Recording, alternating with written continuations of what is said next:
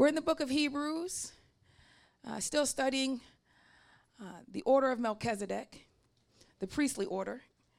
It was the priestly order before the Levitical order. And if you know anything about Bible, when you see priests in the Old Testament and priestly law of sacrifices of sheep and goats and lambs and bulls and blood and birds and grain and oil, that these sacrifices were chiefly done by the Levites, a tribe within the children of Israel that was responsible for worship services, right? But before them, it was by God's divine sovereignty that he always had somebody serving him and serving people to help them get to him. All right? Now, before Moses and the Levites, which is many generations from Adam, there was a priestly order called the Melchizedekian priests. All right? Abraham gave tithes to this Melchizedekian priest, all right, of bread and wine. All right? So when Christ came, according to the New Testament, Christ came after the order of Melchizedek. Okay? So that's in the book of Hebrews. Just trying to make sure everybody's not confused. All right? Just real simple review. All right? So Christ came to fulfill the high priest, after the order, not of Levites, but after the order of the Melchizedekian priests. Okay? The Levite priests were only responsible for sacrifice. Christ became the sacrifice and then also is the high priest after the order of Melchizedek. And the priestly order of Melchizedek, there was one high priest, and he was both high priest, king, and prophet. So when the New Testament shows up, it comes there to us and tells us that Christ is the new Melchizedekian priest. He will occupy the priesthood, the prophet, and the king, saying that he is the coming Messiah, which is what the king means, okay? So he fulfills all three of those. Over the course of Israel becoming God's chosen people, that priesthood was divided into three areas. Then you had David, or King Solomon, King David. Then you had prophets like Jeremiah and Samuel, right? And then you had priests, which are the Levites. So over the course of Israel, one office that was held by one chief priest, high priest, was then divided into three different offices. Make sense? And it maintained that for a very long time. And when Christ comes up, then he says, listen, I'm doing away with all of this. And in fact, the whole temple was destroyed and has not been rebuilt since. Signifying that all of this three separate roles everybody gets to have, it's all going to be in me, by me, for me, through me. That's it. Amen. Make sense? Amen. Okay. So that catches us all up, right? Amen. On the basics, reminding us of the basics. So the book of Hebrews does a wonderful teaching, if you pay close attention, about the Melchizedekian priesthood. And this is important to us as believers, because if we're supposed to live a certain way, how are we supposed to live? Well, it's best that we live according to the Melchizedekian priest, right? Which is Christ. And it goes over that. Since we don't have to sacrifice sheep and we don't have to sacrifice wheat, what are we supposed to be doing? Yeah. We're supposed to sacrifice something. We're supposed to be priests to help serve God and serve people, to help people get to God. That's what priests did. They served God and they helped people come to God. We're supposed to do stuff, and we don't really know what we're supposed to do. And most of the time it boils down to we could just sin and say, I'm sorry, and that's pretty much the whole shebang. And that's not true. But modern Christianity has really trickled down this idea of all we're supposed to do is sing a couple of songs, make a mistake, say we're sorry, and start the whole process all over again. But the true teaching of what a priest is, which is our theme for this entire year, has been understanding the Melchizedekian priesthood, becoming the priests that we're supposed to be. Because if you look at the book of Revelations, I don't think those Christians that barely made it are running it. Okay? Those that just slip by, I don't think they're really running stuff. Right? And as we looked at on last week, when it comes to running this Christian race by faith, there are rules. In 2 Timothy, Paul tells us in Hebrews, and then he goes and tells Timothy in the book of Timothy, listen, Timothy, you need to make sure when you run in this race that you obey by the rules, lest you finish the race and are disqualified. And a lot of Christians are running their Christian race breaking rules. And many will cry out, Lord, Lord, Lord. And he'll say, depart from me, for I never knew you. You what? Workers of iniquity, not sin, but you allowed something that produces sin to remain in your heart and mind. The sin is forgiven and washed, but the promise is that the saints of God can also have iniquity removed from them. That was the promise. The things that cause us to sin, the things that cause us to disobey. The promise was that we get to be the saints, the new saints. The Old Testament saints didn't have that. They didn't. They just had to live how they lived and fare how they fare. Oh, I killed a man. I'm going to sacrifice this sheep, but ultimately, I'm going to remain the type of person that kills a man. I slept with this woman. That wasn't my wife. I'm going to sacrifice this goat and this lamb to ask God to forgive me, but ultimately, I'm going to stay the type of person that does this.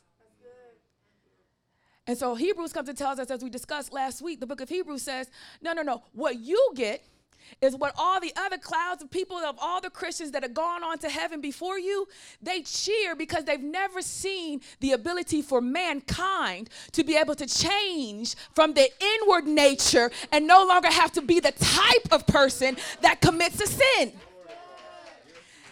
And they cheer like stadium seats, cheering us on like a cloud. Oh my God, look at them. We've never seen anything like that before. They're the GOAT. Oh, look at how they just dodged that and how they dodged this and how they're being persecuted for the faith and they're not even at the risk of death sinning. At the risk of death, they're not even disobeying. We've never seen the likes of this before. How their insides are changed. The book of Hebrews tells us, as we discussed on last week, that God wanted to make sure that he did not bless the saints of old before including us. Before including those that will believe because they heard the gospel being preached, not because they saw Christ himself. That those that could hear of the goodness of God, the nature and character of God, and see that in Christ as if they saw him crucified with their own eyes, they believe it so, that those are the ones that have what it takes to be changed from the inside out. Those are the ones that have what it takes for their nature to change. Those that could hear the goodness of a creating God, and then say, you know what? That seems about right. Jesus, cross, word made flesh. Yeah, that seems like it fits. Big bang, everything just happened by accident. That don't seem, it takes more faith for me to believe that. This seems about right. Those individuals are now postured to become the types of people whose nature can change. That's good. Amen? That's what Christ does. That was the whole shebang. Amen? All right, so let's get into this. Amen? So we're on a sticky chapter in chapter 12 of Hebrews. We are somewhere around chapter verse 5. When you're there, say amen. All right. Hebrews chapter 12. We're somewhere around verse 5 in our study. Is that correct? Yes. Let me read verse 4. Let me read verse 3. For consider him who endured such hostility from sinners against himself, lest you become weary and discouraged in your souls. You have not yet resisted to bloodshed, striving against sin. And you have forgotten the exhortation which speaks to you as sons. My son, do not despise the chastening of the Lord, nor be discouraged when you are rebuked by him. For whom the Lord loves, he what? Chastens and scourges every son whom he receives. Amen. Okay, let's keep going. Let's keep brace yourselves. Remember, Hebrews chapter 12 is all about correction. Okay? It's a chapter that I have been wanting to hurry up and get through. Like a child wanting to hurry up and get their spanking and get it over with. That's what this chapter feels like to me. Amen? And it should to you. Let's beat me already and let me be free. All right? But we have to endure it. Yes? So let's go to verse 7. If you endure chastening, God deals with you as sons. I did. For what son is there whom the Father does not chasten? But if you are without chastening, of which all have become partakers, then you are illegitimate and not sons. Furthermore, we have had human fathers who corrected us, and we paid them respect. Shall we not much more readily be in subjection to the Father of spirits and live? For they indeed for a few days chastened us as it seemed best to them, but he for our profit, that we may be partakers of his holiness. What a blessing. Now, no chastening seems to be joyful for the present, but painful. Nevertheless, afterwards, it yields the peaceable fruit of righteousness to those who have been what? Trained by it. Okay? Chastening does not indicate that you are just told what is right and what is wrong. Chastening indicates that you are so instructed that you are trained. Just so you might, maybe you want to be a little easy on yourself for why you can't seem to get stuff right. Because it takes you knowing what to do and then being trained to do it well. And you think, well, I should have done better because I knew it was wrong. And I should have done better because I knew. Yes, but this requires training. Yes? Okay, so let's back up to verse 6. Let's break this down a little bit. My son, do not despise the chastening of the Lord, all right? Nor be discouraged when you are rebuked by him. For whom the Lord loves, he chastens, and he does what? Scourges every son whom he receives. Let's talk about these words, these negative words, these painful words here. The difference is between, you about to get scorched. The difference between chastening, rebuking, and scourging. Chastening, rebuking, and scourging. All right, chastening. Chastening is the whole training and education of children. It's the whole training and education of children. It also includes the training and care of the body. So it's what you teach and how you teach children. It relates to the cultivation of mind and morals and employs this purpose now and commands admonitions, now reproof and punishment. So chastening says, I have to train you how to have a correct mindset, correct morals, how to care for your body, and this training includes reproof and correction and chastening. Well, and what does it say? Punishment. Okay? That's for children. And I hear someone say, but I am not a child. Then you said to yourself, maybe I am spiritually. Whatever in adults also cultivates, so chastening in adults cultivates the soul, especially by correcting mistakes and curbing passions. So if you're an adult and you know basic morals, you know basic right and wrong, you know basically how to care for your body, right? Basics, right? Now, when we're chastening adults, we're chastening them as it relates to enriching the soul. Training and correction that is needed because something about what is in your heart and mind is robbing you of the nutrients needed to grow seeds. That's what enriching means. So when we deal with adults, we are cultivating your soul, dealing with the parts of you that need enriching. Like, I don't know, like the parable Christ gave where a seed was planted and the tree was growing, but it bore no fruit. And the landowner said, let's chop it down. And the vine dresser said, just give it one more year. Let me fertilize it. Let me enrich it. Let me add some nutrients to the soil to get it to produce fruit. And when it comes to believers, some of us don't want to admit that we are not producing fruits of Christianity. And before God cuts you down because you're looking so sweet and you can convince everybody else that you're such a great Christian, he knows. He knows. You can be nice and you can be sweet and you can be forgiving to everybody else, but he knows what's really happening on the inside. What thoughts you have a hard time controlling and maintaining. What actions you have a hard time resisting. He understands it and sees it all. And he says, you need to be trained. Your soul needs to be enriched that it might produce the fruit of righteousness. Right? So, in essence, I see you struggling.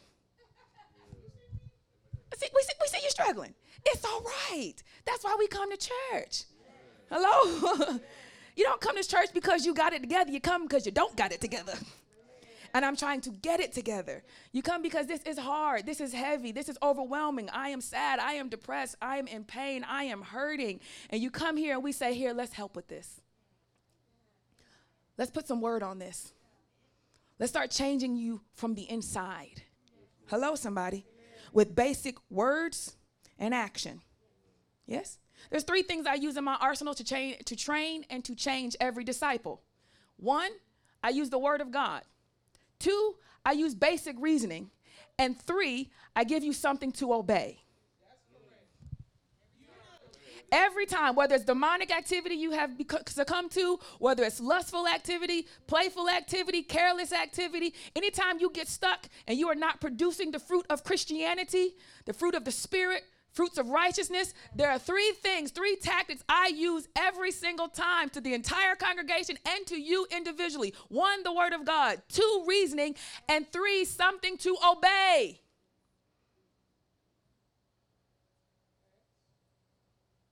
You love the word. You like the reasoning because it makes sense to you. But that third one, how you gonna tell me I'm grown? How you gonna ask this of me? I'm an adult. But this third one here will reveal whether the reasoning and the word have actually taken effect. Because don't you say, I know it's right, but I still did it.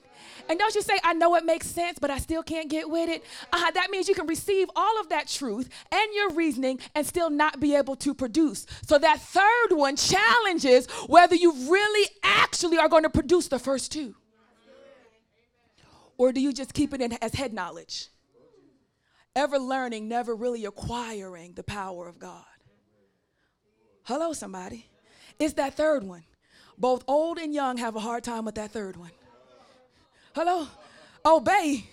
Hello, somebody. Bill could be like, I changed your diapers. Pastor Sharon could be like, I changed your diapers. Obey is that third right there. That's the hard one. Hello, somebody. How she going to tell me, Sister Hyatt? How Pastor going to tell me that I need to go obey? This third one. It's this third one right here that trip you up. Because when we were kids, we understood that we were told to obey because we were children. But when we are not producing fruit of the Spirit in our Christianity, we somehow don't think it's necessary to obey. What you have been raised on the entire system. When you are not producing things that edify life, your parents teach you to obey things that edify life. So when you are not producing life in the Spirit, your pastor will teach you to do things that will cause you to edify and grow in life more abundantly. I'm trying to make it plain. He set it up your whole life. Now all of a sudden you forget. You thought you were some different type of being. Well, I'm a different being now. Hello? Chastening is the whole of training. All right? And for adults, it cultivates the soul by correcting mistakes and curbing passions. Because that's what gets an adult. See, I'm not going to get very far today. I could already tell. I'm not going to get very far in Hebrews today. That's what really gets you adults. It's the passions. I love him. I love her. I want to be successful. I want to have a good job. I want to stop being poor. I want to enjoy my life. I want to do what I want to do. I want to be a minister. I want to be a preacher. I want to, and I want it passionately.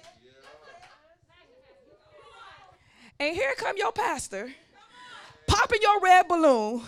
your whole joy, everything you wanted, everything you dreamed could be, how you thought you was about to level up, how you could see your life about to be better, how the lights came on, it's so much brighter, everything is good, and here I go.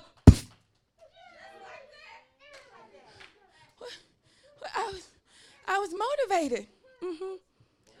Yeah, about that. We need to curb that passion. And it would feel as if somehow the woman or man of God, as being instructed by God himself, is trying to destroy you.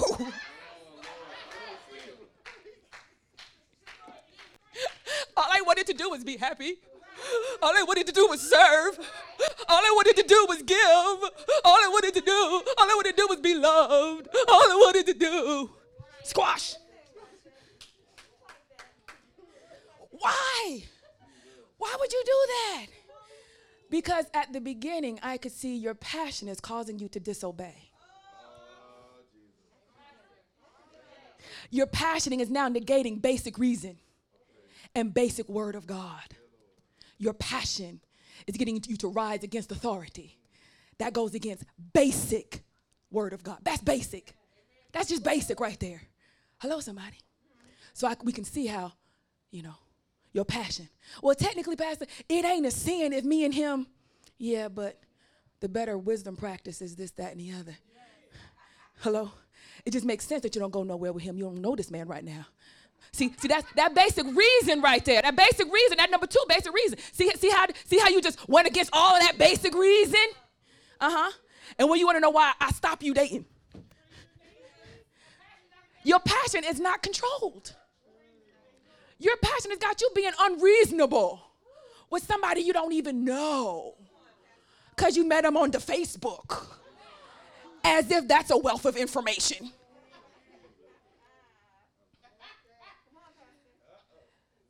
You riding in the car with somebody you don't even know.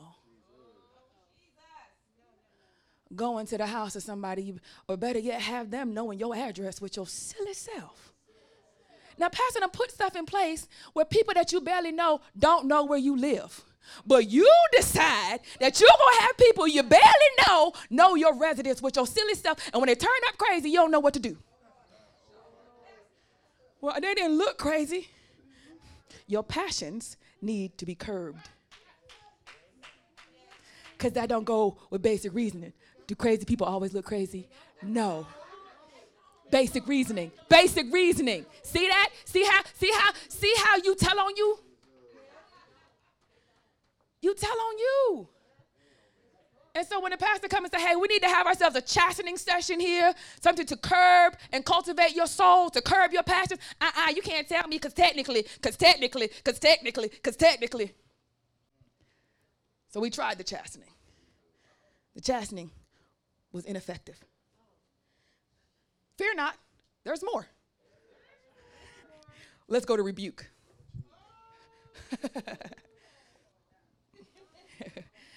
Chastening says, this is not what you do. That's what chastening says. It's the training season that says, this is not how a Christian woman behaves. This is not how a Christian man lives. That's chastening. This is not what you do. And this is what you do. You do this. You go to church. You go to prayer. You sing songs. You clap your hands. You focus on God. This is what you do. Does that make sense? Chastening is the realm of answering what you do and what you don't do. Yes? Rebuke. Rebuke is defined as to convict, to refute, and confute. By conviction, to bring to light and to expose. To reprehend severely, to chide, to admonish, to reprove, to call to account, to show one his fault, and to demand an explanation. That's rebuke. Rebuke goes into the realm of not this is what you to do, this is what you're not supposed to do, but why did you do what you did? You knew better? Why? And have you ever done wrong and had to answer the question why, and you knew that the why was insufficient. You knew as soon as you did wrong and you had to answer, why did you do this? As you began to come up with the answers, you could tell in yourself, this is insufficient for a reason. This is not a good enough reason for why I did what I did. But you asked me why did I do it, and now that I'm saying out loud, this sounds stupid. It sounds stupid. I did this wrong because of this, and when I put what I did wrong beside why I did it, the what I did it wrong is greater than the reason as to why I did it. Anybody ever been there? If you've been there, can you say amen? Let me see if you ever been there. So rebuke is the part, it's beyond chastening. We're no longer instructing, okay? Hey, don't do it like that, brush your teeth like this, don't do like that, do like this. This is what you need to do. We're past that. Rebuke says you knew and you know. And now I am exposing what you did wrong. People get rebuked. Huh? I'm going to expose what you did wrong. I'm going to say, hey, heard you were sleeping around. I come, because that's my job. A pastor's job is to chasten and to rebuke. That's what we do, to correct and to reprove. It's not just to love and to encourage. That's a part of it, but that's not the entire part. Does that make sense? Mm-hmm. It's a whole other parts to it, yeah? The other parts nobody likes. So I just come up and say, hey, I heard you were sinning. Hey, what's up with this? I heard you something. And better yet, sometimes you ain't gonna say I heard. I just feel. What's going on with you? Ain't nobody said nothing. You ain't told nobody nothing. I just show up and be like, I just feel on the inside something. What's going on with you? Nothing. I'm fine. I remember asking her for like months at the top of the year. Sheena, you all right?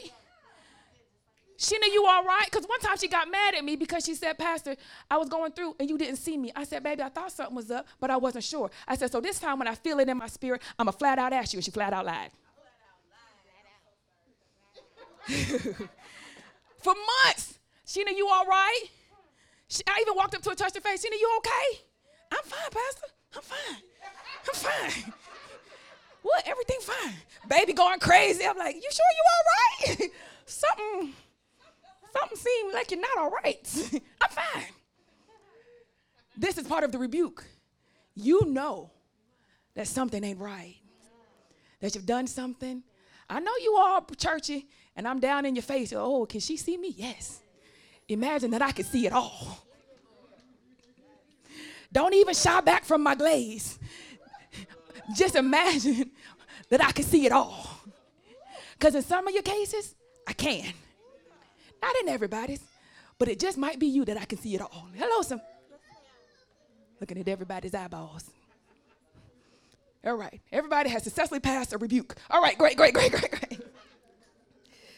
Rebuke says, but why did you do what you did? Rebuke exposes your nature. Rebuke answers, why did you do it? You knew better. You were built better. Why? And when you have to answer this why, even though it's an insufficient answer, you recognize your real nature. I did it because I was mad. Ugh. I did it because I was discouraged. I did it because I was hurt. Now, these may seem reasonable excuses to you, but every Christian knows that if you do not have temperance, the ability to act well in spite of your emotions, through your emotions, then you do not have a fruit of the Spirit. So while it may make sense that you did it because you were hurt, and you did it because you were angry, and you did it because you were discouraged, it is not good that you did it because you were angry, because you were hurt, because you were discouraged, because this reveals a lack of godly character. So you expect me to just be hurt and to act like I'm okay? Yes. I expect you to have some courage and some strength, some fortitude and some stamina. Hello, somebody. When I lost my mom, how much pain is this? Horrible pain. But we have to be godly with pain sometimes. We have to do godly things with the most unimaginable amount of pain that you could ever imagine, and you still have to try to find some level of godly character, some level of passion and compassion and love and forgiveness and day in and day out of serving with pain. So you're not going to win this, I did it because I was angry. I did it because I was discouraged. I remember I fell into sin in my adult life. As a leader, I wasn't a pastor, I was an elder. I fell into sexual sin, and what instigated it was something in my heart, but what was revealed is that when I was discouraged, I sinned. When something didn't go my way, I sinned. You may have your own thing when you're overly worried, when you don't have any money, when somebody breaks your heart, when a relationship doesn't go well, you might sin. Hello, somebody. But each of us have to figure out what that is. And don't worry, it will show up. And when it shows up, it reveals your weakness of character. Should I sin just because I'm discouraged? Or do I need to remain steadfast and unmovable and always abounding in the work of God? It reveals a weakness of character that we don't want to admit. And we rather side with the world to say that it's justifiable. But you've been called to greater, to a greater calling, to a greater standard, and have been supplied with the power of the Holy Ghost to do it. It doesn't have to be on your accord, amen? Come on and bless the name of the Lord.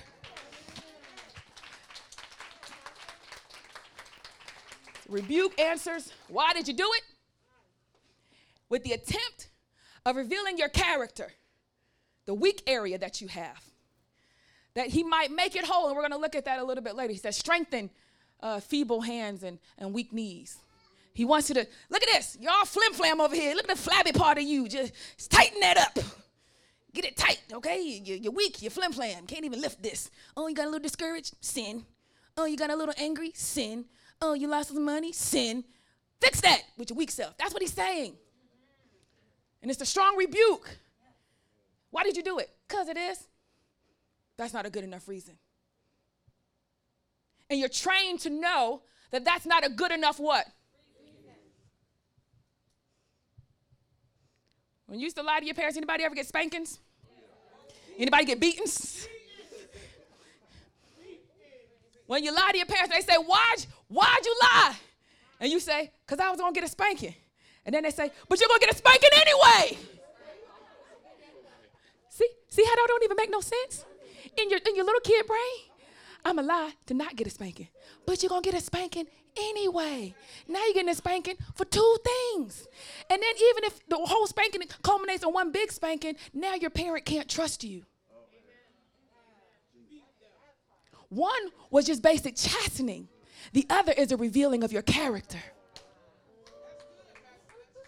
One was just basic instruction as a child, learning how to try to figure it out, trying to get through life, trying to understand how this stuff works, trying to go through. One was just basic chastening. Now the other is the revealing of your character. Now your mama can't trust you. Your daddy can't trust you. That's a terrible inward feeling that you cannot really put words on. Do you understand what I'm saying?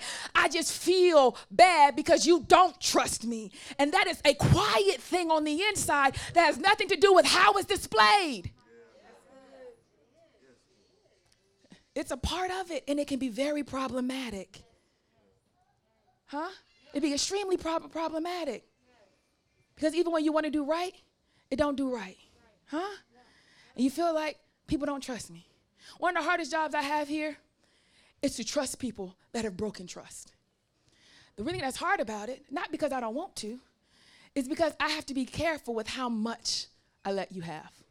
Like if I give you $1 million, and you lose it all, I'm not going to give you another $1 million. But I need to learn to trust you again, so I give you $5. $5. Not 5 million. 5 ones. Right? And let's see what you do with that. Now, when you know that you have gotten demoted with what you're able to handle, you are going to intrinsically feel some sort of way. Huh? But that's all right. because that's part of the training. You're not supposed to feel good right now. You're supposed to feel, Pastor, I feel like everybody looking at me down bad. They might be. You'll be all right. What? Should you tell me something to get rid of that? No. It's a part of it. It's a part of the punishment. It's this intrinsic feeling that you did not calculate when you sin, because if you had calculated what you can't touch that happens on the inside, you probably wouldn't even have done it.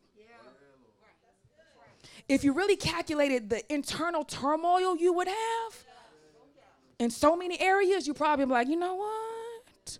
I'm going to pass on that. I'm going to pass on that. You probably only calculated the external. How you can keep it a secret. How nobody will have to know. I literally have people tell me, Pastor, I was never planning on telling anyone. That's as far as your brain got. How to mitigate the external. How to manage what's outside. You did not calculate the kind of inner chaos that would have happened to your insides. You did not calculate the guilt, the shame, the uneasiness, the awkwardness in your relationship with God, the lifting in your prayers, the praise and worship, the not coming to church, then the going to church. You did not calculate all of that turmoil.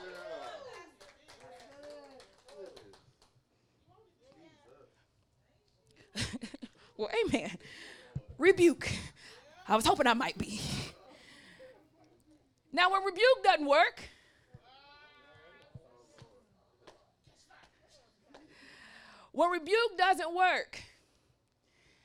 and we've already asked, we already trained what you should and should not do. And then God reveals that you did it, and he tries to reveal to you your nature and your character of why you did it, to show you your weakness, to expose you. That's what he does. Rebuke exposes you. You feel exposed. Now people are going to think I'm a liar. Yes. Now people are going to think I'm a slut. Yes. Now people are going to think I'm a womanizer. Yes. These are all true. Okay? You got to help people. They'll be like, no, they shouldn't think that. They're human. Or people are going to think it. You think it. You feel it. And most important is that you begin to feel and to see your true identity that you don't like. I don't like that I'm this way. Now that could work. And you can repent and turn and be re-chastened and re-instructed and trained. But if that doesn't work, here comes the next word that he says he does. He scourges. Right off the top, to scourge means to whip. So scourging, rebuking says, why did you do it? In order to expose your real character. Chastening says, this is what you should do, right? Scourging says, this is why you shouldn't have done it. Scourging says, this is why you shouldn't have done it. We ain't even got to that part yet. All the other punishments you thought was the punishment.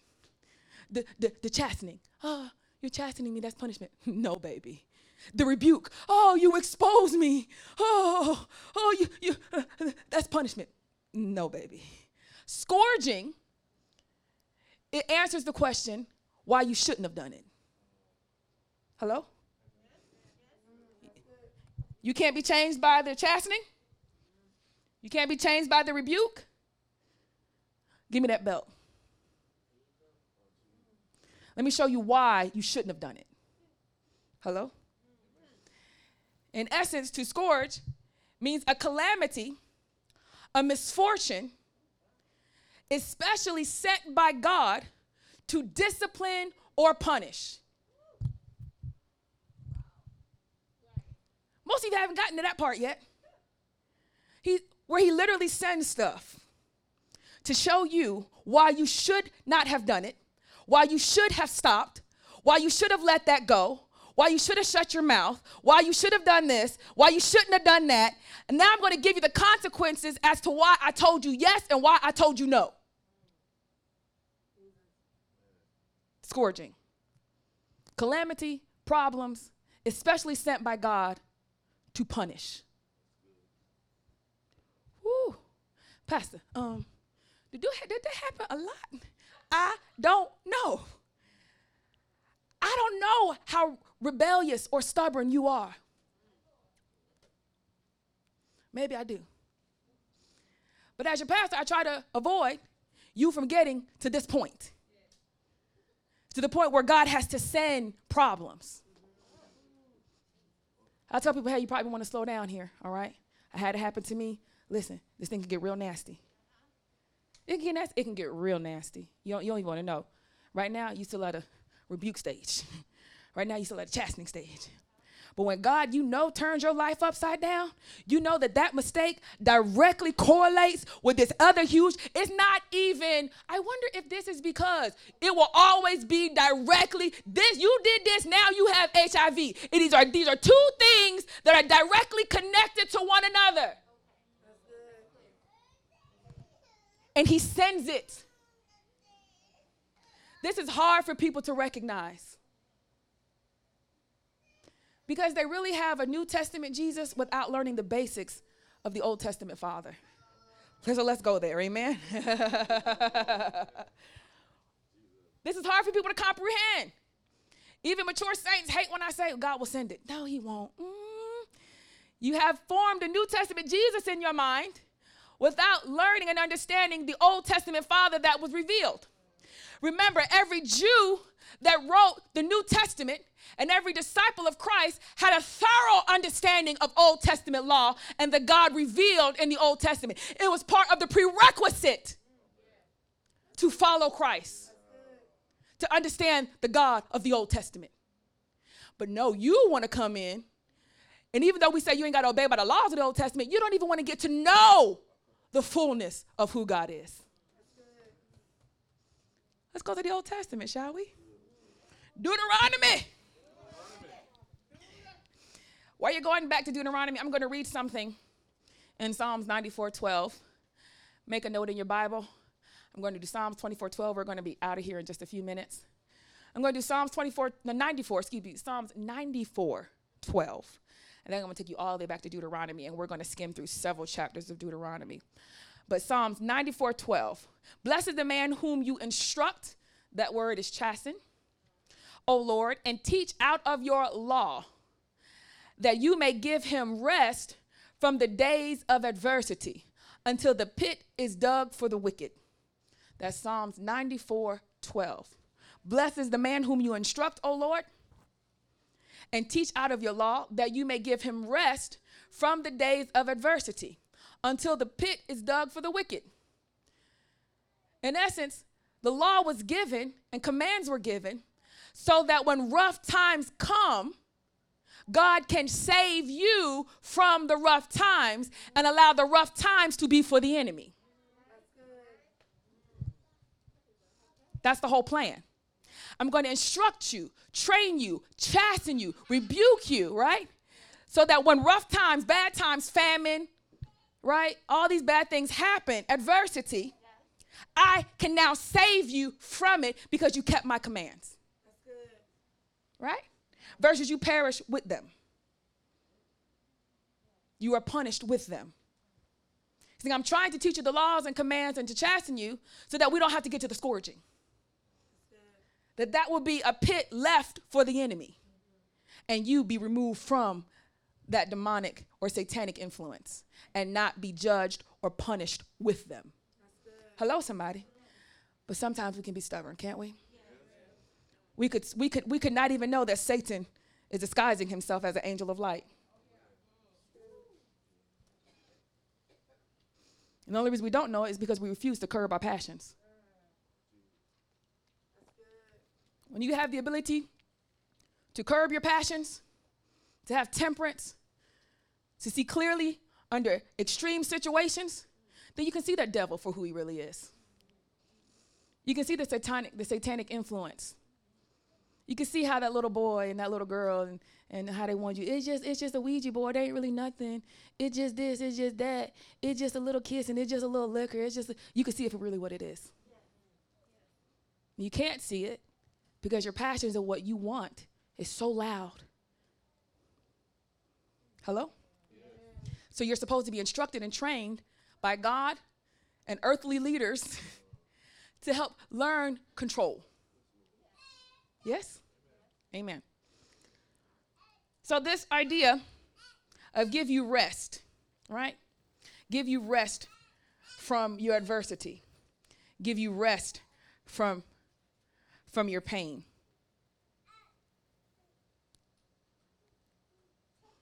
Did I tell you to go to Deuteronomy?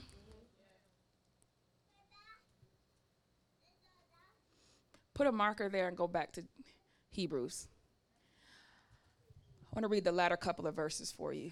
Then I'll take us back. All right? Hebrews 12 and 12. It says, now, 11 says, now no chastening seems to be joyful for the present. Anybody enjoying this? Not really. A little painful, but painful. Nevertheless, afterwards, it yields the peaceable fruit of righteousness to those who have been trained by it. Some of us are better at this. You were raised in more disciplinary households, or something happened on your insides where you're better at being trained. Others, not so much.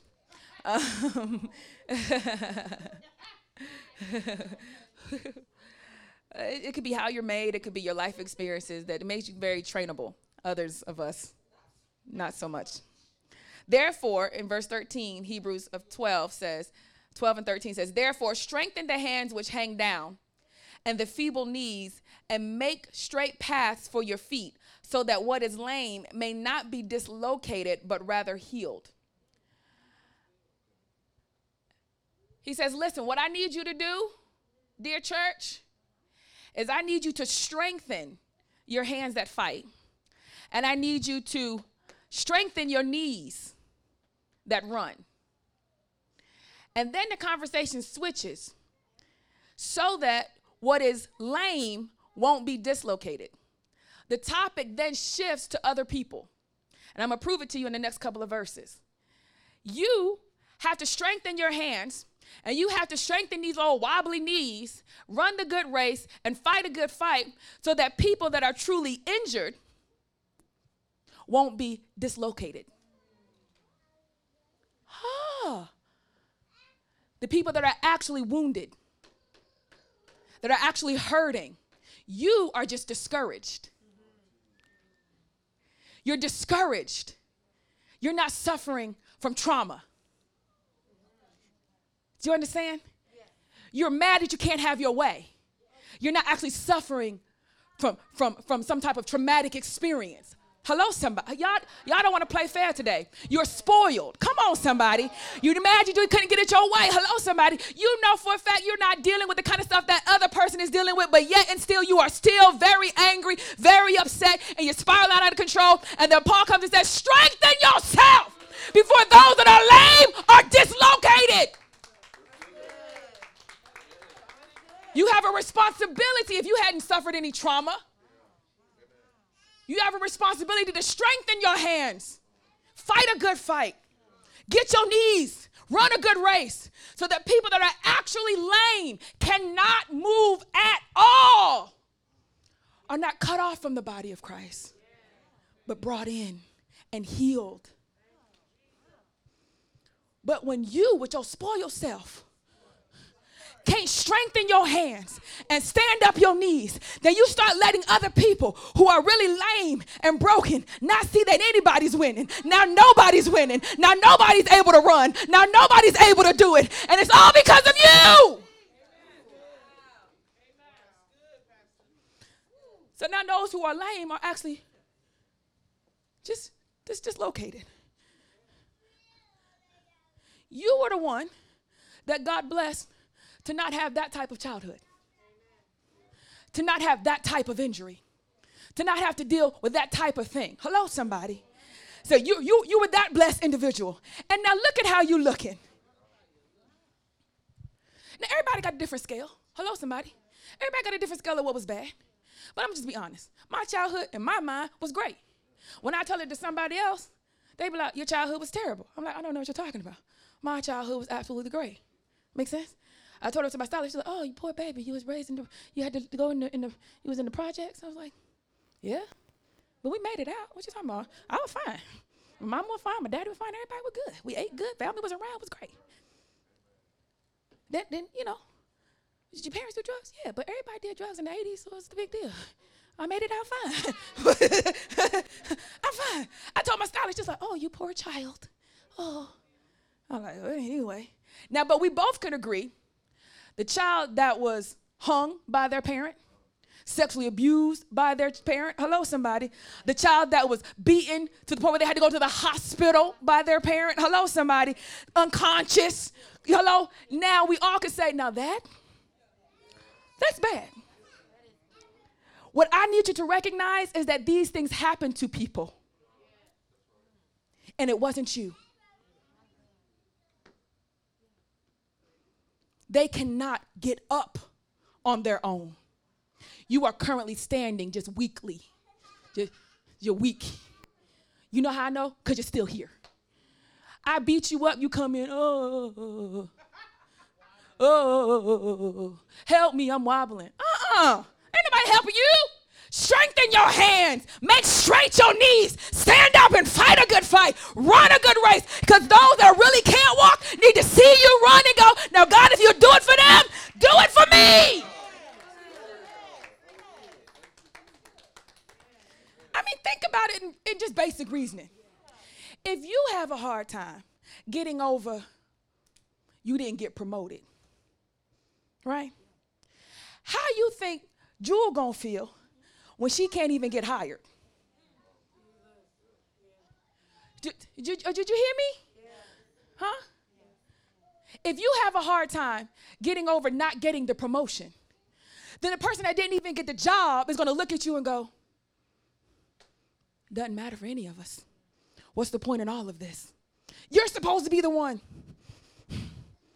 So that they're not dislocated, but healed and restored. Come on and clap and accept your responsibility. Come on and clap and accept your responsibility.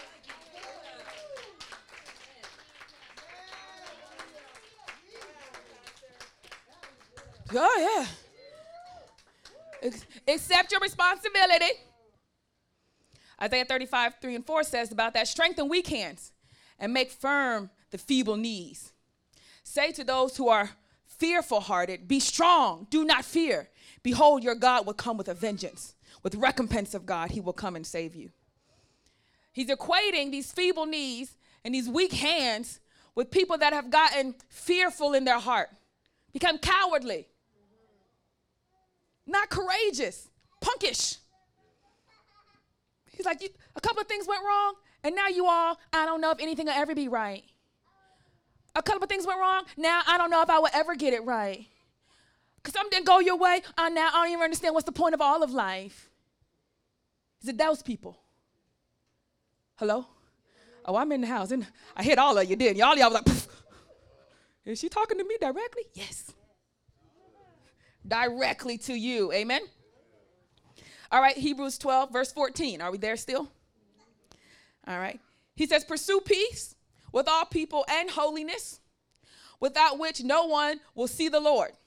Looking carefully, lest anyone fall short of the grace of God, lest any root of bitterness springing up cause trouble. And by this, many become defiled. Lest there be any fornicator or profane person like Esau, who for one morsel of food sold his birthright. For you know that afterward, when he wanted to inherit the blessing, he was rejected, for he found no place for repentance, though he sought it diligently with tears. Stop right there. Woo! That's about as far as we're going to go today in Hebrews, so to fret not. We're not going to go any further than that, and I think that's as far as we need to go. Hello? Amen. Where do I want to start on this point? Matthew Henry, a great commentator, says this, and I think it's it's well written. I couldn't have said it any better. A burden of affliction is apt to make the Christian's hands hang down and his knees grow feeble, to dispirit him and discourage him. But against this he must strive, that he may better run his spiritual race and course. In essence, affliction comes to your external life, and you have to strive against that. Hello, somebody. Against these afflictions that are coming to your job, your love life, your house, your body, all of these things. You have to strive against those. He says primarily because when it starts attacking externally, we then begin to run a real spiritual race. Y'all don't want to play fair with me today. As long as you're able to handle things externally, you're never really fighting spiritually. As long as your job is within your range, you ain't fighting spiritually. As long as your health is something you can manage, you ain't fighting spiritually. But let God start tapping on that external stuff. Let your body start getting weak. Let the money start getting low. Let the job start disappearing. Let the lovers start leaving. All of a sudden now you're positioned to fight a real spiritual war and run a real spiritual race.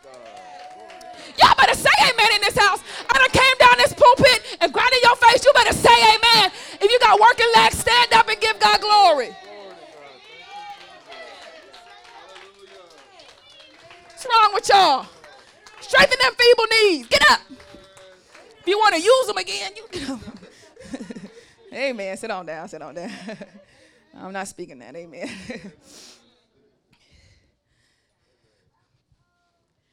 The idea is that the affliction that comes to your life weakens the externalities of your life and thereby allowing you to really run a true spiritual race. Now the internal character of who you really are has to start kicking up. I'm preaching better. I know it hurts. Chastity don't feel good right now.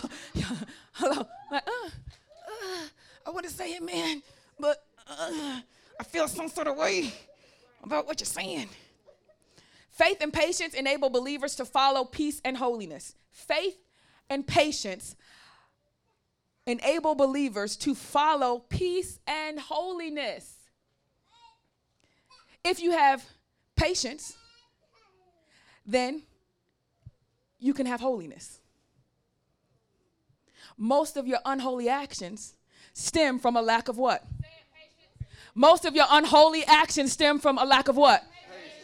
And similarly, most of your unpeaceable aspects of your life come from a lack of faith. When you don't have any peace, it's directly connected to where you are lacking faith. When you have unholiness in your life, it is directly connected to where you have no patience. No patience to wait in sex. No patience to wait for your money to save up. No patience to wait for your grades to build up. No patience to wait for trust to be reestablished. So you act in unholy manners. Hello? Mm-hmm. I'm preaching better y'all acting today. Well, technically, Matthew Henry on this part is. Peace with men of all sects and parties will be favorable to our pursuit of holiness. But peace and holiness go together. There cannot be right peace without holiness. Where persons fail of having the true grace of God, corruption will prevail and break forth. Beware lest any unmortified lust in the heart, which seems to be dead, should spring up. Let me read it again. Where persons fail of having the true grace of God, corruption will prevail and break forth. Beware lest any unmortified lust in the heart, which seemed to be dead, should spring up to trouble and disturb the whole body. Hello? Mm-hmm. Persons fail where they are lacking the favor of God, the grace of God. And from that, when we see that God is not blessing us in this area, corruption can prevail and break forth. That's what it says.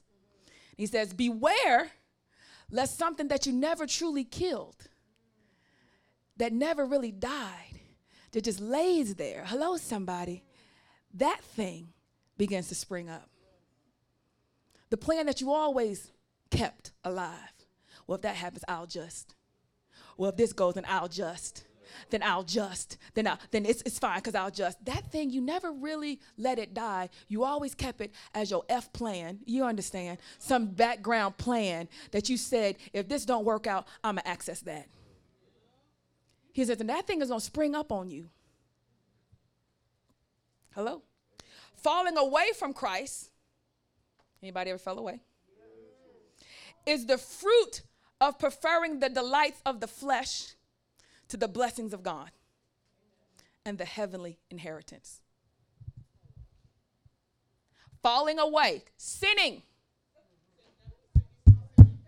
Is my mic on?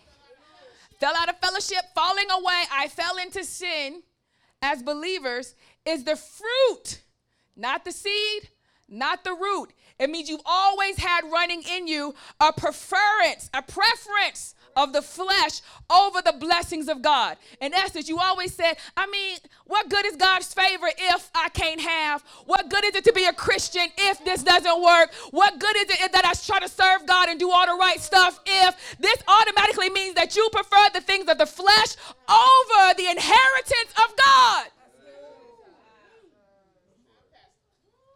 I am coming for y'all today. Do y'all feel me? I am like sliced at the core. People that are vocal about it and people that ain't vocal about it. I still see you. It's come right. Shink, shink, shink. Huh? It was always there. That quiet temper tantrum that you always plan to have. That last act and falling out that you always keep. Ah! I'm going to kill myself. I'm going to kill people. I'm going to do something. Ah!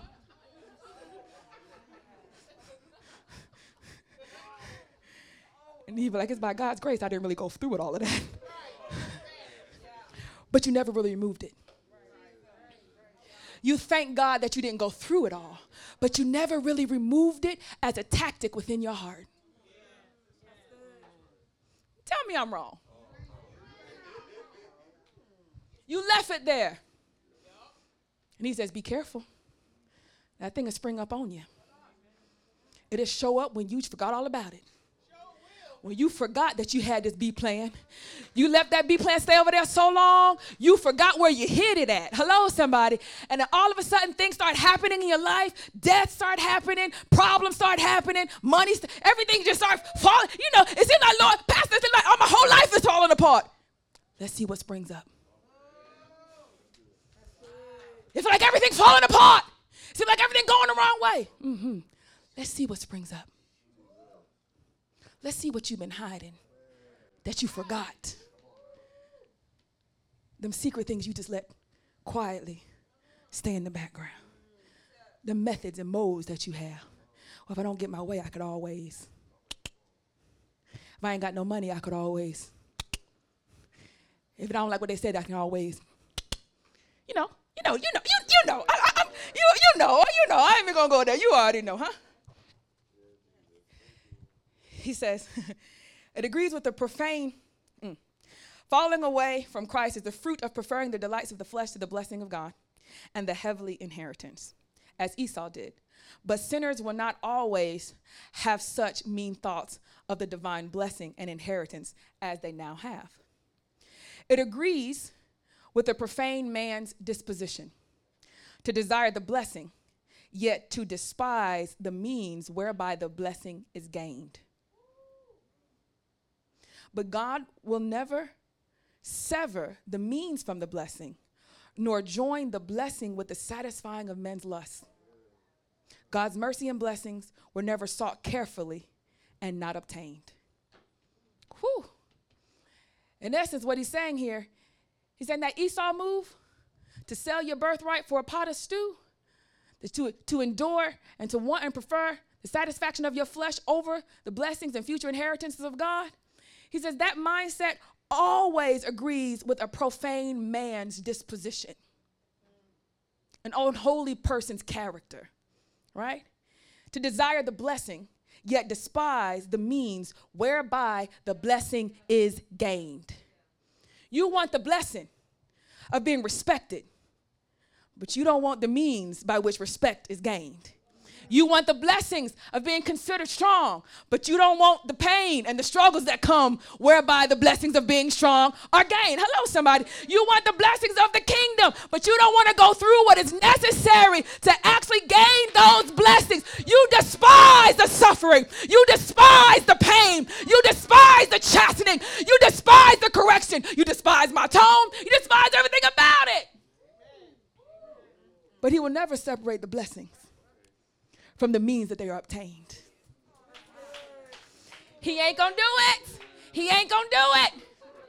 Nope. So you'll sell anything and everything just to get it. Hello?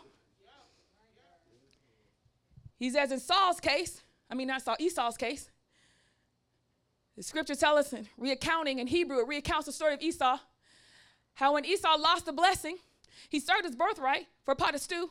Then he was tricked out of his blessing, but still wasn't his in the first place because he sold his birthright, right? And the will of God was done. And then when he realized, I'm not even going to get the blessings as the firstborn, he cried. And he wanted change. And he wanted it back. And he wanted his blessing. The commentary comes and tells us, Matthew Henry says, God's mercy and blessings were never sought carefully and thus not obtained. You're crying because you can't get your blessing. But in Esau's case, you never really sought the blessing carefully. You're doing a lot of crying right now. Hello, somebody. But you were not this adamant in the before now. Come on, somebody. You're crying that you messed up. You're crying that you got it wrong. You're crying that you didn't get it right. But you were not this diligent when you were trying to decide to do right or wrong. You weren't diligent about being patient. You weren't diligent about being humble. You weren't diligent about the long suffering. You were not this passionate in the midst of your problem as you are when you mess up. I don't see you diligently seeking obedience in the midst of turmoil. I don't see you crying like I'm just trying to figure out the right thing to do. You just go with it and then be like, oh, that was so wrong. I don't know why. Isn't that right, Sister Gabrielle? Mm-hmm. I had to tell her one day, I said, Gabby, you cried a lot always after you already messed up. But I don't see you shedding tears in the midst of the struggle because the struggle ain't instant. You're sitting in this problem for a minute. Come on, somebody. You're sitting in this valley of indecision for at least a second. Hello, somebody. You can feel that emotion bubbling up before the trigger is actually hit. Hello. You sat there for a long time, and I don't see you crying out before God. God, you know I don't want to mess up. God, you know I don't want to lose my temper. God, you know I want to be loving and kind. God, you know I don't want to overstep. God, you know I don't want to mess up. I don't see them tears then. I should have saw the same amount of passion then in trying to obtain his mercy. Huh? Woo-wee. Woo! Esau, Hebrews tells us, sought diligently with tears, but no place could be found for repentance. In essence, Esau was trained and chastened on what not to do and the value of his birthright and blessing. Bypass that. When he sold his birthright, I'm sure he was rebuked. Bypass that. Hello, somebody. Now the scourging has happened. The decision's been made and you're punished, and now you want to cry. There was a period of time in chastening to rebuke that you were able to do differently. Chastening and rebuke are the periods of time where you're able to repent more easily before judgment and punishment. Hello? Sometimes we don't recognize the frailty of our own soul. When you already are down bad, feeling down bad, you already feel like you missed the mark. Yes? And then God comes and chastens and rebukes you. Then you feel even worse. Hello, somebody. You don't know in that moment if that's enough to make you, after he punishes you, because punishment can still lead to correction. It's not over after the punishment. The punishment could turn you back around, right? I spanked you. I ain't going to ever do that again. I received the punishment, and I don't want to do that, huh? But you don't know if you're that type of person. Once you've already felt beat down, once you've already felt that God was displeased, and then he punishes you. Hello, somebody. You don't really know if you're the type of person that will still want to change after you felt that scourging, or are you going to become more indignant than that? Hello, y'all don't want to play fair. Because some of y'all got spankings from your parents and still said, next time I'm going to just be smart about it, but I'm going to do that thing again. I'm going to show you. And you got more indignant after your spanking. Some of y'all, hello. Some of y'all got even more rebellious after your spanking. Everybody ain't made the same. Some of us got spanked was like, I ain't not doing that again. That hurt. Others was like, I'm going to show you. I'm going to show you. See what I'm saying? You play with God with that personality. You go ahead and play with him like that. You don't even know if after you don't went through all this pain, all this turmoil, all this heartache, all these things that jacked up your life, and then he punishes you for something with the hopes that you might return, but your stubborn nature won't let you return. That's why some of your hard-headed folk need to stay put. Stay put. Because you don't know what you about to mess up. Hello? All right, now go to Deuteronomy, then we can go home. Go to 29 first, and I'm going to back you up. I'm going to hit a lot of verses real quick so we can go home. I got 5 minutes. All right? But remember how I opened up and I said, some of us have fallen in love with the New Testament Jesus, but did have no understanding of the Old Testament Father.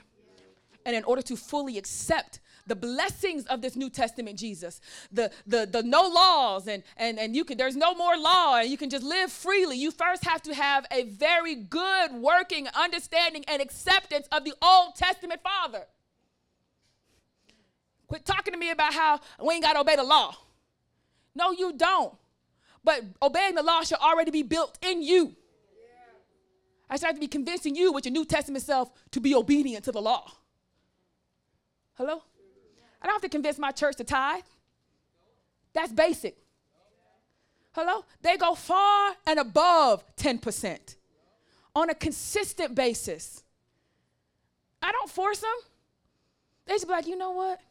This is right. You know what? I'm blessed. Let me bless the church. You know what? I'm blessed again. Let me bless the church again. You know what? I'm blessed. Let me bless my pastor. Poor pastor, she ain't even got no real job. Let me bless her too. You know what? I'm blessed. Let me bless. Even if I ain't that blessed, I'm a blessed because I want somebody else to be blessed. And they just do it. My church is one of the most generous givers. And it's not because of the law. It's because the law was first established. First, they were trained that this is the least you could do. This is the basics you could do. And as they let that reveal their heart, when they struggled, how many people struggle giving 10%? People are like, what's wrong with me? I shouldn't be struggling with this. Your character and nature was revealed. Why am I struggling? Why am I, if and I'm, paying the bills and not giving God money? I shouldn't be struggling with that. I didn't do that. God did that in you. You can count on your hands how many financial giving services I've had in 8 years. Yeah, with less than 5. That means less than 1 a year. I challenge your heart. Hello? Wait. Deuteronomy 29? Let's look at verse 18 and 19. Then I'm going to back us up. So that there may not be among you man or woman, family or tribe, whose heart turns away today from the Lord our God, to go and serve the gods of these nations. That there may not be among you a root, what? Bearing what? Bitterness. We saw that earlier, huh? Or wormwood. And so it may not happen when he hears the words of this curse, that he blesses himself in his heart, saying, I shall have peace, even though I follow the dictates of my heart, as though the drunkard could be included with the sober. Oh, Pastor, you is coming for blood today. Did you see this? I'm going to back you up to give you some better understanding of the context in which these verses are given. But ultimately, that last part, he says, I want you to talk to them about the curses, lest anybody says in themselves that I will have peace, and blesses his own heart and say, I shall have peace even though I follow the dictates of my heart. And how many of you have felt like I'm going to do what's on my heart? The truth that's in me. Hello, somebody. And try to convince yourself that you're going to have peace. I'm going to have peace doing it my way. I'm going to have peace like this. This is. And you just sit there and you try to come up and just take away everything Pastor ever preached, everything she ever said, everything. I ain't got to have authority. I ain't got to obey authority. I ain't got to listen to her. I ain't got to listen to nobody. It's what's on my heart. It's what's in my heart. And you sit there and you try to have peace. And this scripture says, teach them about curses so that nobody will ever sit there and think that they can follow the dictates of their own heart and be okay. Look at how you esteem what was in your heart as if it was so wonderful. This is how I feel. This is what I believe. This is what I think. And you just put it on a big old throne like it was something that's supposed to be praised and followed. Follow your heart. That sounds real secular. Real worldly. I don't see no scripture say follow your heart. Follow your inner voice. Say it again. It said the heart is exceedingly wicked. Huh? Who shall know it? I, the Lord, try the heart and test the mind. You're like, you can't follow your heart. Your heart is wicked. Let me try it and test it, and I'm going to show you, expose what your heart really is saying, because it's not going to tell you the truth. Hello, somebody? And so God said the Old Testament father that people don't like to look at. Hello? Go on back. Let me show you the Old Testament God that New Testament Christians want to jump right into New Testament Jesus without no understanding of the Old Testament God. That was chapter 29. Huh? Chapter 28. Just go to chapter 28. The header in most of your Bibles should say blessings on obedience. Does your Bible say something like that? That's one verse. Go on down to verse 13. A verse that we hear very commonly. And the Lord will make you the head and what? You shall be above only and not beneath. Now, this is the part people forget. I just want to highlight this. If you heed the commandments of the Lord your God, which I command you today, and are careful to observe them.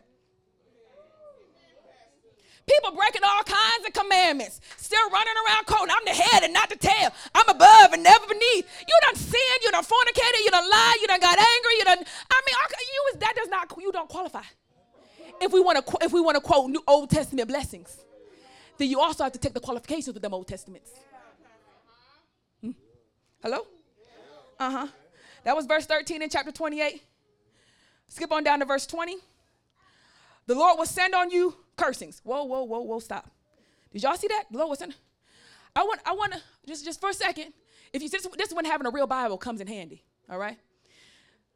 The blessings of obedience is verses 1 through 14. Okay? The curses on disobedience is verses 15 through 68. You ain't even got to be a Bible scholar to recognize there's something he wants you to focus on, and it's not the blessings.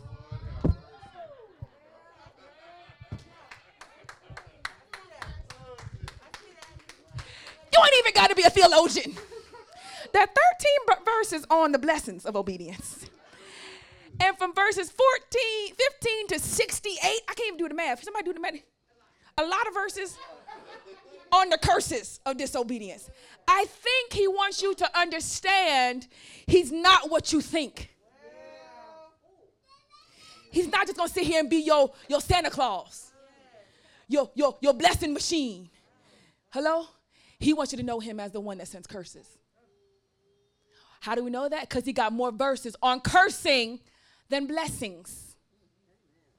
Blessings are in heaven. That's when it's, the book couldn't even contain what we're going to go to. But that's not where we are right now, is it? So he's giving you what you need for right now. What you need to understand right now is I am the God that curses things. But you're the God that blesses? I am.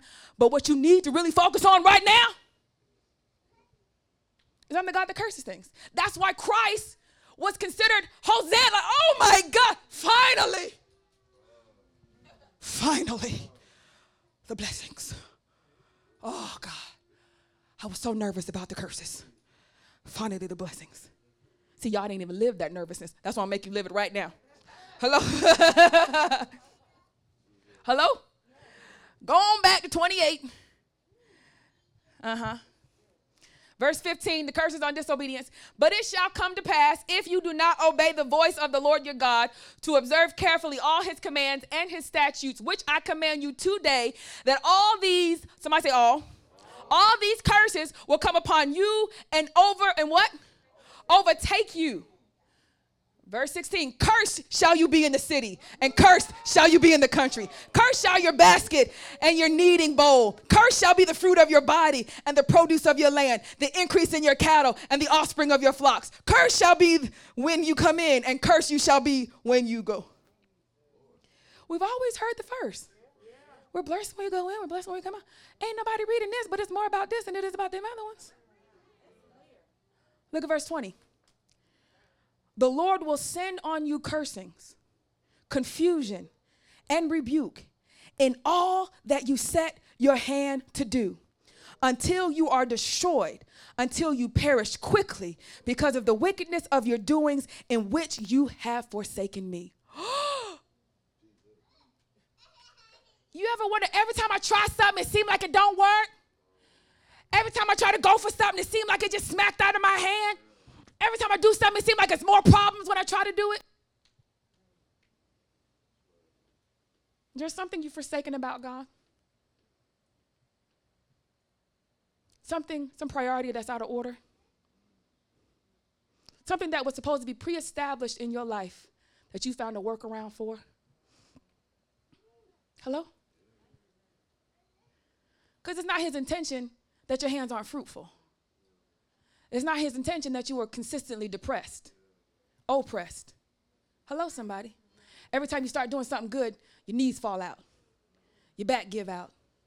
Something happens. You understand what I'm saying? It seems as soon as I start going on a good foot, the rug is pulled right from under me. That's not his intention. Evaluate your relationship with him and what have you forsaken? Because he's not a man that he should lie, and God is not mocked. Hello, somebody. You don't know Baby D like this. You don't know God like this. He said, don't play with me. You forsake me. You figure out a workaround for something I told you to obey and do. You justify. You don't know me well. You don't even. That's why I'm reading this to you. Because some of y'all is playing with God. He gave you instructions, called you to a church, called you to a this, called you to do that, and you're finessed it around. And now things ain't working as smoothly as it should. Hello, somebody. Go to verse 22. I'm just going to skip around a little bit. The Lord will strike you with consumption. Strike you with consumption. I mean, I'm sure it's speaking physically, like something like a flesh-eating virus kind of situation. But just apart from that, to be stricken with consumption in modern days means that you are constantly buying more than you could afford. You keep consuming more than what you make. Hello? That's a real thing. You're supposed to be saving in your 401k. Some of you supposed to have a savings plan or something.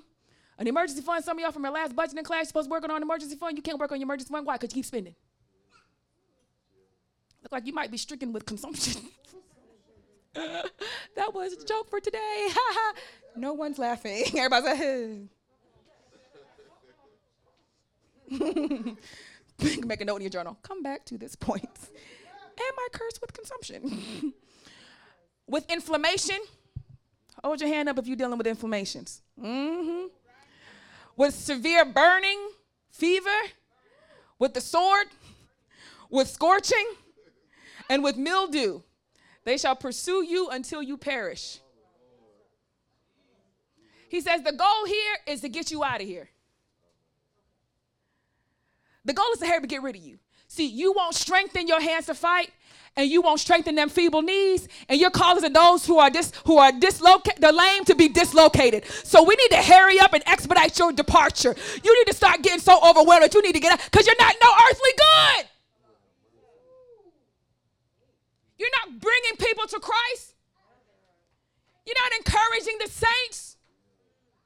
You're pulling them down with your weakness, your cowardliness, your lack of courage and vigilance in the things of God. You keep sinning and disobeying, thinking you've got great excuses, but they're all weak. And you don't want to be strengthened. You don't want to be trained. You don't want to be chastened. You don't want to be rebuked. Don't expose me. I feel humiliated. Somebody that wants to say, expose me. If you think that'll help, tell everybody. And I say, I don't think that'll help right now. Huh? I don't think that's what we need right now. But people are willing when they want change. Do whatever it takes, oh God. Do whatever it takes. Not if you bring in one more painful thing to my life, if you let one more painful thing happen, then I just don't know if I could serve you. Lies and spies. All you're doing is having a big old pity party. And all he's going to do is present curses. Why? Because you need to get out of here. You're messing up the reputation of the church. You need to go. Y'all don't know this God, do you? You didn't recognize this is him. Same one. But in order to receive Christ correctly in your hearts, you had to have known him. Hello? Uh-huh. Go to verse 28. The Lord will strike you with madness and blindness and confusion of heart. This stuff inwardly. You're confused in your heart. You know what I'm going to do? I'm going to do, all right, I ain't going to do that. Maybe I should do that. Maybe I ain't going to do that. Maybe I should do it. Maybe I ain't going to. And this is what, and blind as a bat. Can't see stuff right in front of you. That's really the problem. Hello? Mm-hmm. Does he say this will just happen to you? He says he will do what? He will do this to you. I just want you to recognize the curses of disobedience. Hello? You disobey him, he has consequences and repercussions. This is who he really is. Now, Christ does some great things down the road, but you need to know what he values, and it's obedience. Christ died in obedience to the Father. He values obedience. That's why there's so many verses on the curses regarding disobedience. And you are playing with a disobedient heart like a ticking time bomb. Got a bomb of disobedience playing it around like it's a soccer ball. What you doing? Come, that little disobedient, don't you think? Stop. You don't want to play with that. You need to get, what you do when you see a bomb? Run away. Flee the devil. Hello. Anyway, go on to the next verse I highlighted. Verse 36. The Lord will bring you and the king whom you set over you to a nation which neither you nor your fathers have known, and there you will serve other gods, wood and stone. Stop right there. Idolatry is the next thing because you decided what was best for you over what God said. So then he sends more problems, and then that makes you choose a false god. Let me do it again. Idolatry is the next course of action because you decided to sin against God. That was one thing, to get something you wanted, right? He sends problems. You get upset with the problem, so you try to find another god. Let me do it again. Mm-hmm. I'm going to use something real simple like relationships.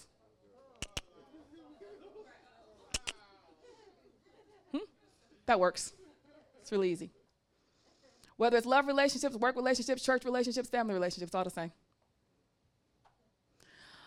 You decide to sin in a relationship. Break a vow, a covenant, right? The Lord then sends problems within that relationship. Hello? You don't like the problems that is now happening. And it's not just a relationship. He sends a ton of problems to your life. Internal problems, confusion in the heart and mind, external problems. There's just no holds bar on this thing, okay? Internal, external, you're in a storm, all right? You get so mad that you gravitate towards the same thing that took you under. You're mad at God. So you go searching to how this relationship, now he can become your God. Now she could become your God. How do I know you did this? Because when you knew what was right, you didn't want to do it. You knew God told you to stop, and you didn't want to stop. This means that you have elevated that thing as God. Pastor, it was just a date. Mm-hmm.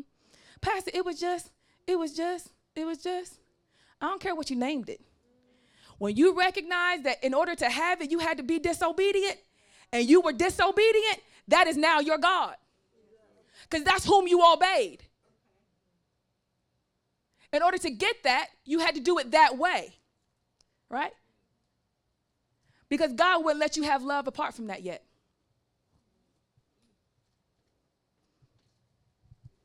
Say amen. Amen. Say amen. Amen. Am I talking to you? Yes. I'm talking to you. Amen. Hello? Does that help? Do you need some more examples besides that one? No. Okay. Danielle said, no, we do not, Pastor. We don't need no more examples. But what I like to highlight theologically is that somehow we think serving of other gods leads us to sin.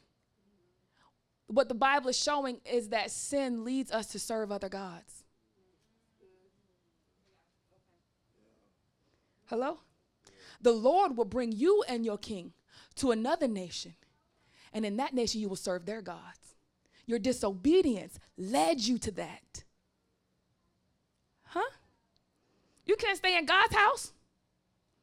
You gonna disobey God and say you think you stay in God's house? Hello?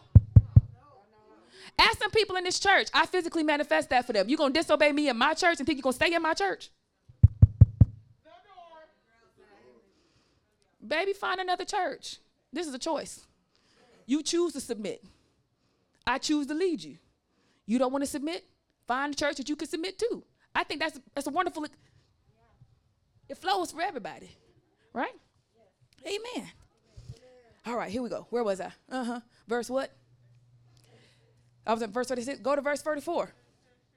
He borrowed the wood, something. Verse 44. He shall lead you.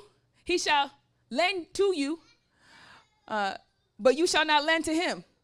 He shall be the head, and you shall be the tail.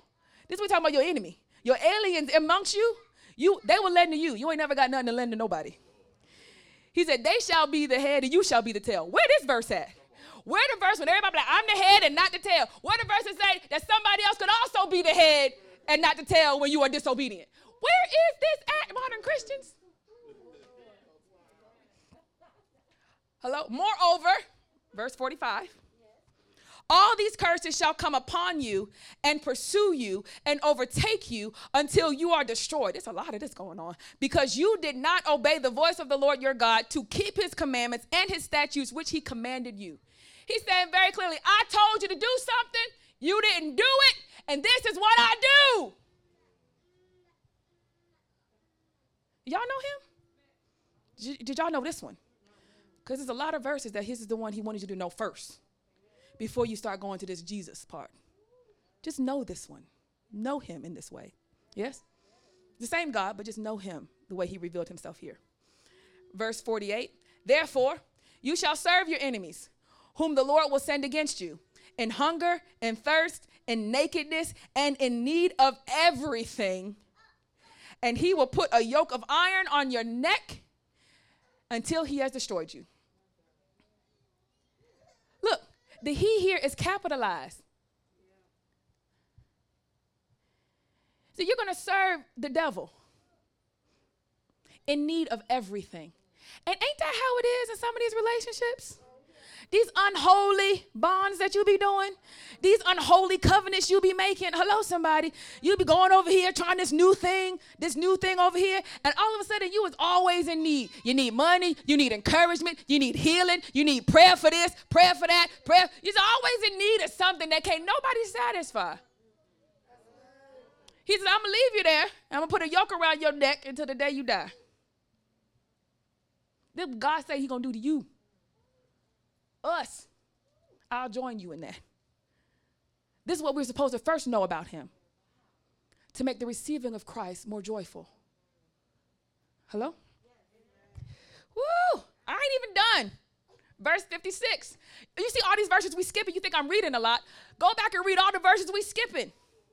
The curses on disobedience. Y'all tired, ain't you? Tired of hearing it? I don't care. I'm reading these verses of disobedience because you hardly ever see them. You only know the verses on blessings. Straighten up your faces. Sit up. Straighten them hands. Get them knees looking strong. Okay? Here you go. Verse 56. The tender and the delicate women among you who would not venture to set the sole of her foot on the ground because of her delicateness and her sensitivity will refuse to the husband of her bosom and to her son and her daughter. her placenta, which comes out from between her feet, and her children, whom she bears, for she will eat them secretly for lack of everything in the siege and desperate straits in which your enemies shall distress you at your gates. Anybody understand what that's saying? It's saying this beautiful wife you thought you had, oh, you had to get her because she was so pretty. Oh, it was just so lovely. She said, she was so pretty and she had to be so, she gonna eat your baby. You gonna eat your children? And you be thinking, I would never. Oh, really, a holy parent?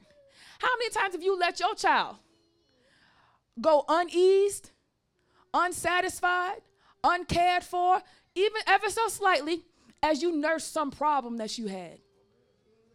Took care of some passion that you dealt with. Hello? I ain't got no kids, so you know I can't judge you. I'm just here to call out the obvious. Hello, somebody. I have seen, but never from anybody in this house, women that have brought men into the homes at the danger of their own children, and you want to frown upon somebody else that is starving. Was you starving for the SEX that bad? I'm not looking at nobody in here. Needed the money that bad? You need to have somebody in the home that bad? That it didn't matter what happened to your kids. Hello?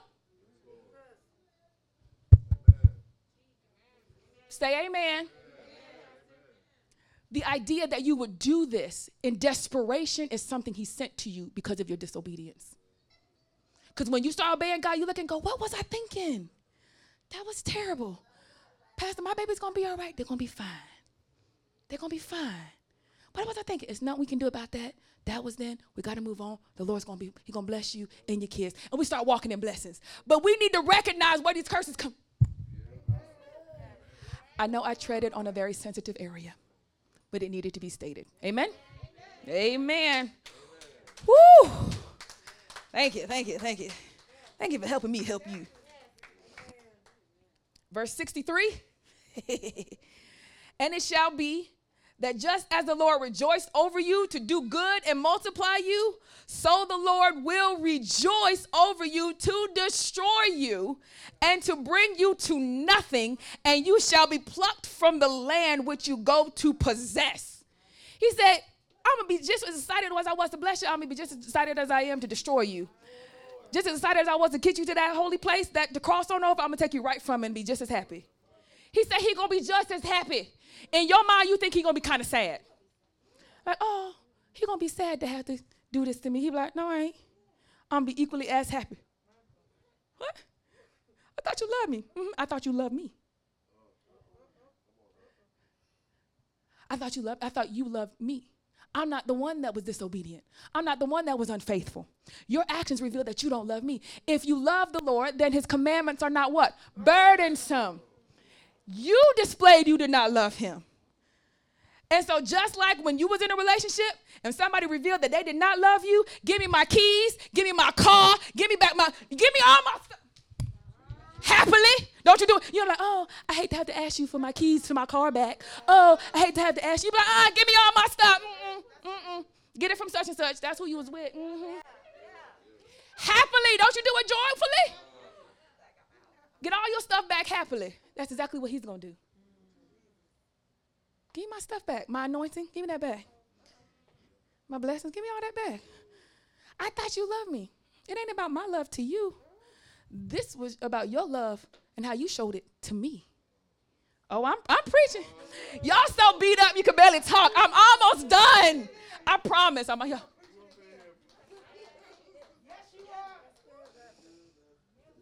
Some of y'all never read Deuteronomy 28.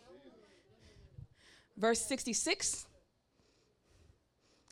Your life shall hang in doubt before you. You shall fear day and night and have no assurance of life. This speaks to a real part of us, doesn't it? Go back to when you knew something in your relationship with God wasn't right. How your life hung in doubt. Am I supposed to be this? What's my purpose? What am I supposed to do? See, now all of a sudden it's all confusing because of disobedience. When you were obeying God, you weren't confused. Hello, somebody? You weren't afraid in the daytime. Oh, you never know what's going to happen. I got to drive on these highways in the daytime. You weren't afraid at night. Ooh, there's lightning outside. I might get struck down. You was never afraid. Verse 68. And the Lord, it's more. I told y'all, I'll make you live it because you ain't really seen this. And the Lord will take you back to where? Oh, excuse me? He delivered you from Egypt. And he said, oh, you want to disobey me? I'm going to take your tail back to Egypt. Tell me, when have you read this? When has it crossed your mind that he could? Parents said, I did. I was fully aware. See, I've been trying to tell y'all, loose Christians all this time. I was fully aware. He said, I'm going to take you back to Egypt in ships, by the way of which I said to you, you shall never see it again. Can we just pause here for a second? Because people be like, but the Lord promised me this. When he delivered me, he promised me this. And then he comes and says, because when he delivered them, he said, you will never have to come back this way again. That's what he told them when he delivered them. When they were disobedient, he says, you know what I'm going to do? I'm going to take you back there the same way I told you I wasn't going to take you. I'm going to take you there. People don't know that God does this as a result of what we do. When he says, I will never, he's saying that as his promise. Then you have your own choices that then forces his hands to do something differently. Hello, somebody. You chose to disobey? Guess where you going? Back to Egypt. That's a movie, huh? You gonna take me back to the slavery? I'm sending you back to the slavery. What? I thought you said you weren't never going. That wasn't the plan. But you decided to love somebody else. So give me all my stuff back. Give me my keys. Give me my house. Give me my deliverance. Give it all back. That's what you do when you divorce someone, isn't it? Isn't it? Your disobedience was an act of divorce, a breaking of a vow. It's not trivial, not in his eyes. It became trivial because you fell in love with the Jesus of the New Testament without understanding the heart of the God revealed in the Old. Hello? Come on and bless the name of the Lord. Whew. So then we get to chapter 29. And there's more stuff that's not good. He starts saying how he wants to renew a covenant with them, but in the renewing of the covenant, it still curses. That's where we got our verse in 19. And so it may not happen when he hears the words of this curse that he can bless himself in his heart and say, I shall have peace even though I follow the dictates of my own heart, as though the drunkard could be included with the sober. This is verse 19. This is where we started when we came back to Deuteronomy, isn't it? He's saying, I'm going to show you all these curses, and I'm going to put them on you, deliver them to you, so that nobody will have to wonder when somebody says, I'm going to do what's best in my heart, everyone will see that that's a bad idea.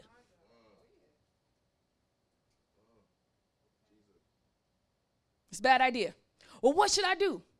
3 things. 1, what the word tells you. 2, basic reasoning. And 3, when somebody gives you something to obey. Pretty much it. Did you get clearance from that? Who cleared you? Who told it was fine? How does it line up with basic reasoning and basic Bible structure? Hello? He says that way because you can't confuse the drunk with the sober. It's a distinct difference. There's a difference between the obedient and the disobedient. You can't mix them up. It's pretty obvious. Yes? It's a lot of verses, isn't it? Verse 29 still continues. The secret things. Verse 28, uprooted them and their land in anger. Hello? And then finally we get to chapter 30. And most Bibles, chapter 30, has the heading of the blessings of returning to God. Woo! Woo! Okay, so there was blessings for obedience, then there was curses for disobedience, and then there's a blessings for coming back to him. Okay, Pastor, I thought you was going to leave me out there. Verse 1 of chapter 30. Now it shall come to pass when all these things have come upon you, the blessings and the what? and the curse which I have set before you. And you call them to mind among all the nations where the Lord God, your God, drives you. And you return to the Lord your God and obey his voice according to all that I commanded you today, you and your children, with all your heart and with all your soul, that the Lord your God will bring you back from captivity and have compassion on you and gather you again from all the nations where the Lord your God has scattered you. Woo! In your disobedience and in your obedience, I'm going to send blessings. In your disobedience, I'm going to send curses. I'm going to send these curses to the point that I send you back to captivity and drag you down. He says, but you have to call to mind. Y'all don't want to play fair today. You have to have that place of repentance.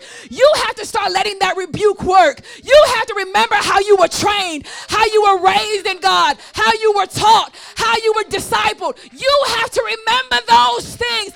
Call them to mind in the place of your bondage. Call them to mind in the place of your depression. Call them to mind in the place of your discouragement. Call them to mind in the place of your oppression. Call them to mind in the place of your grief. Call them to mind in the place of your lust. Call them to mind in that place, and the Lord will deliver you. Standing all over the house. Hallelujah. Call them to mind in that place, and the Lord will deliver you. Call them to mind in the pain.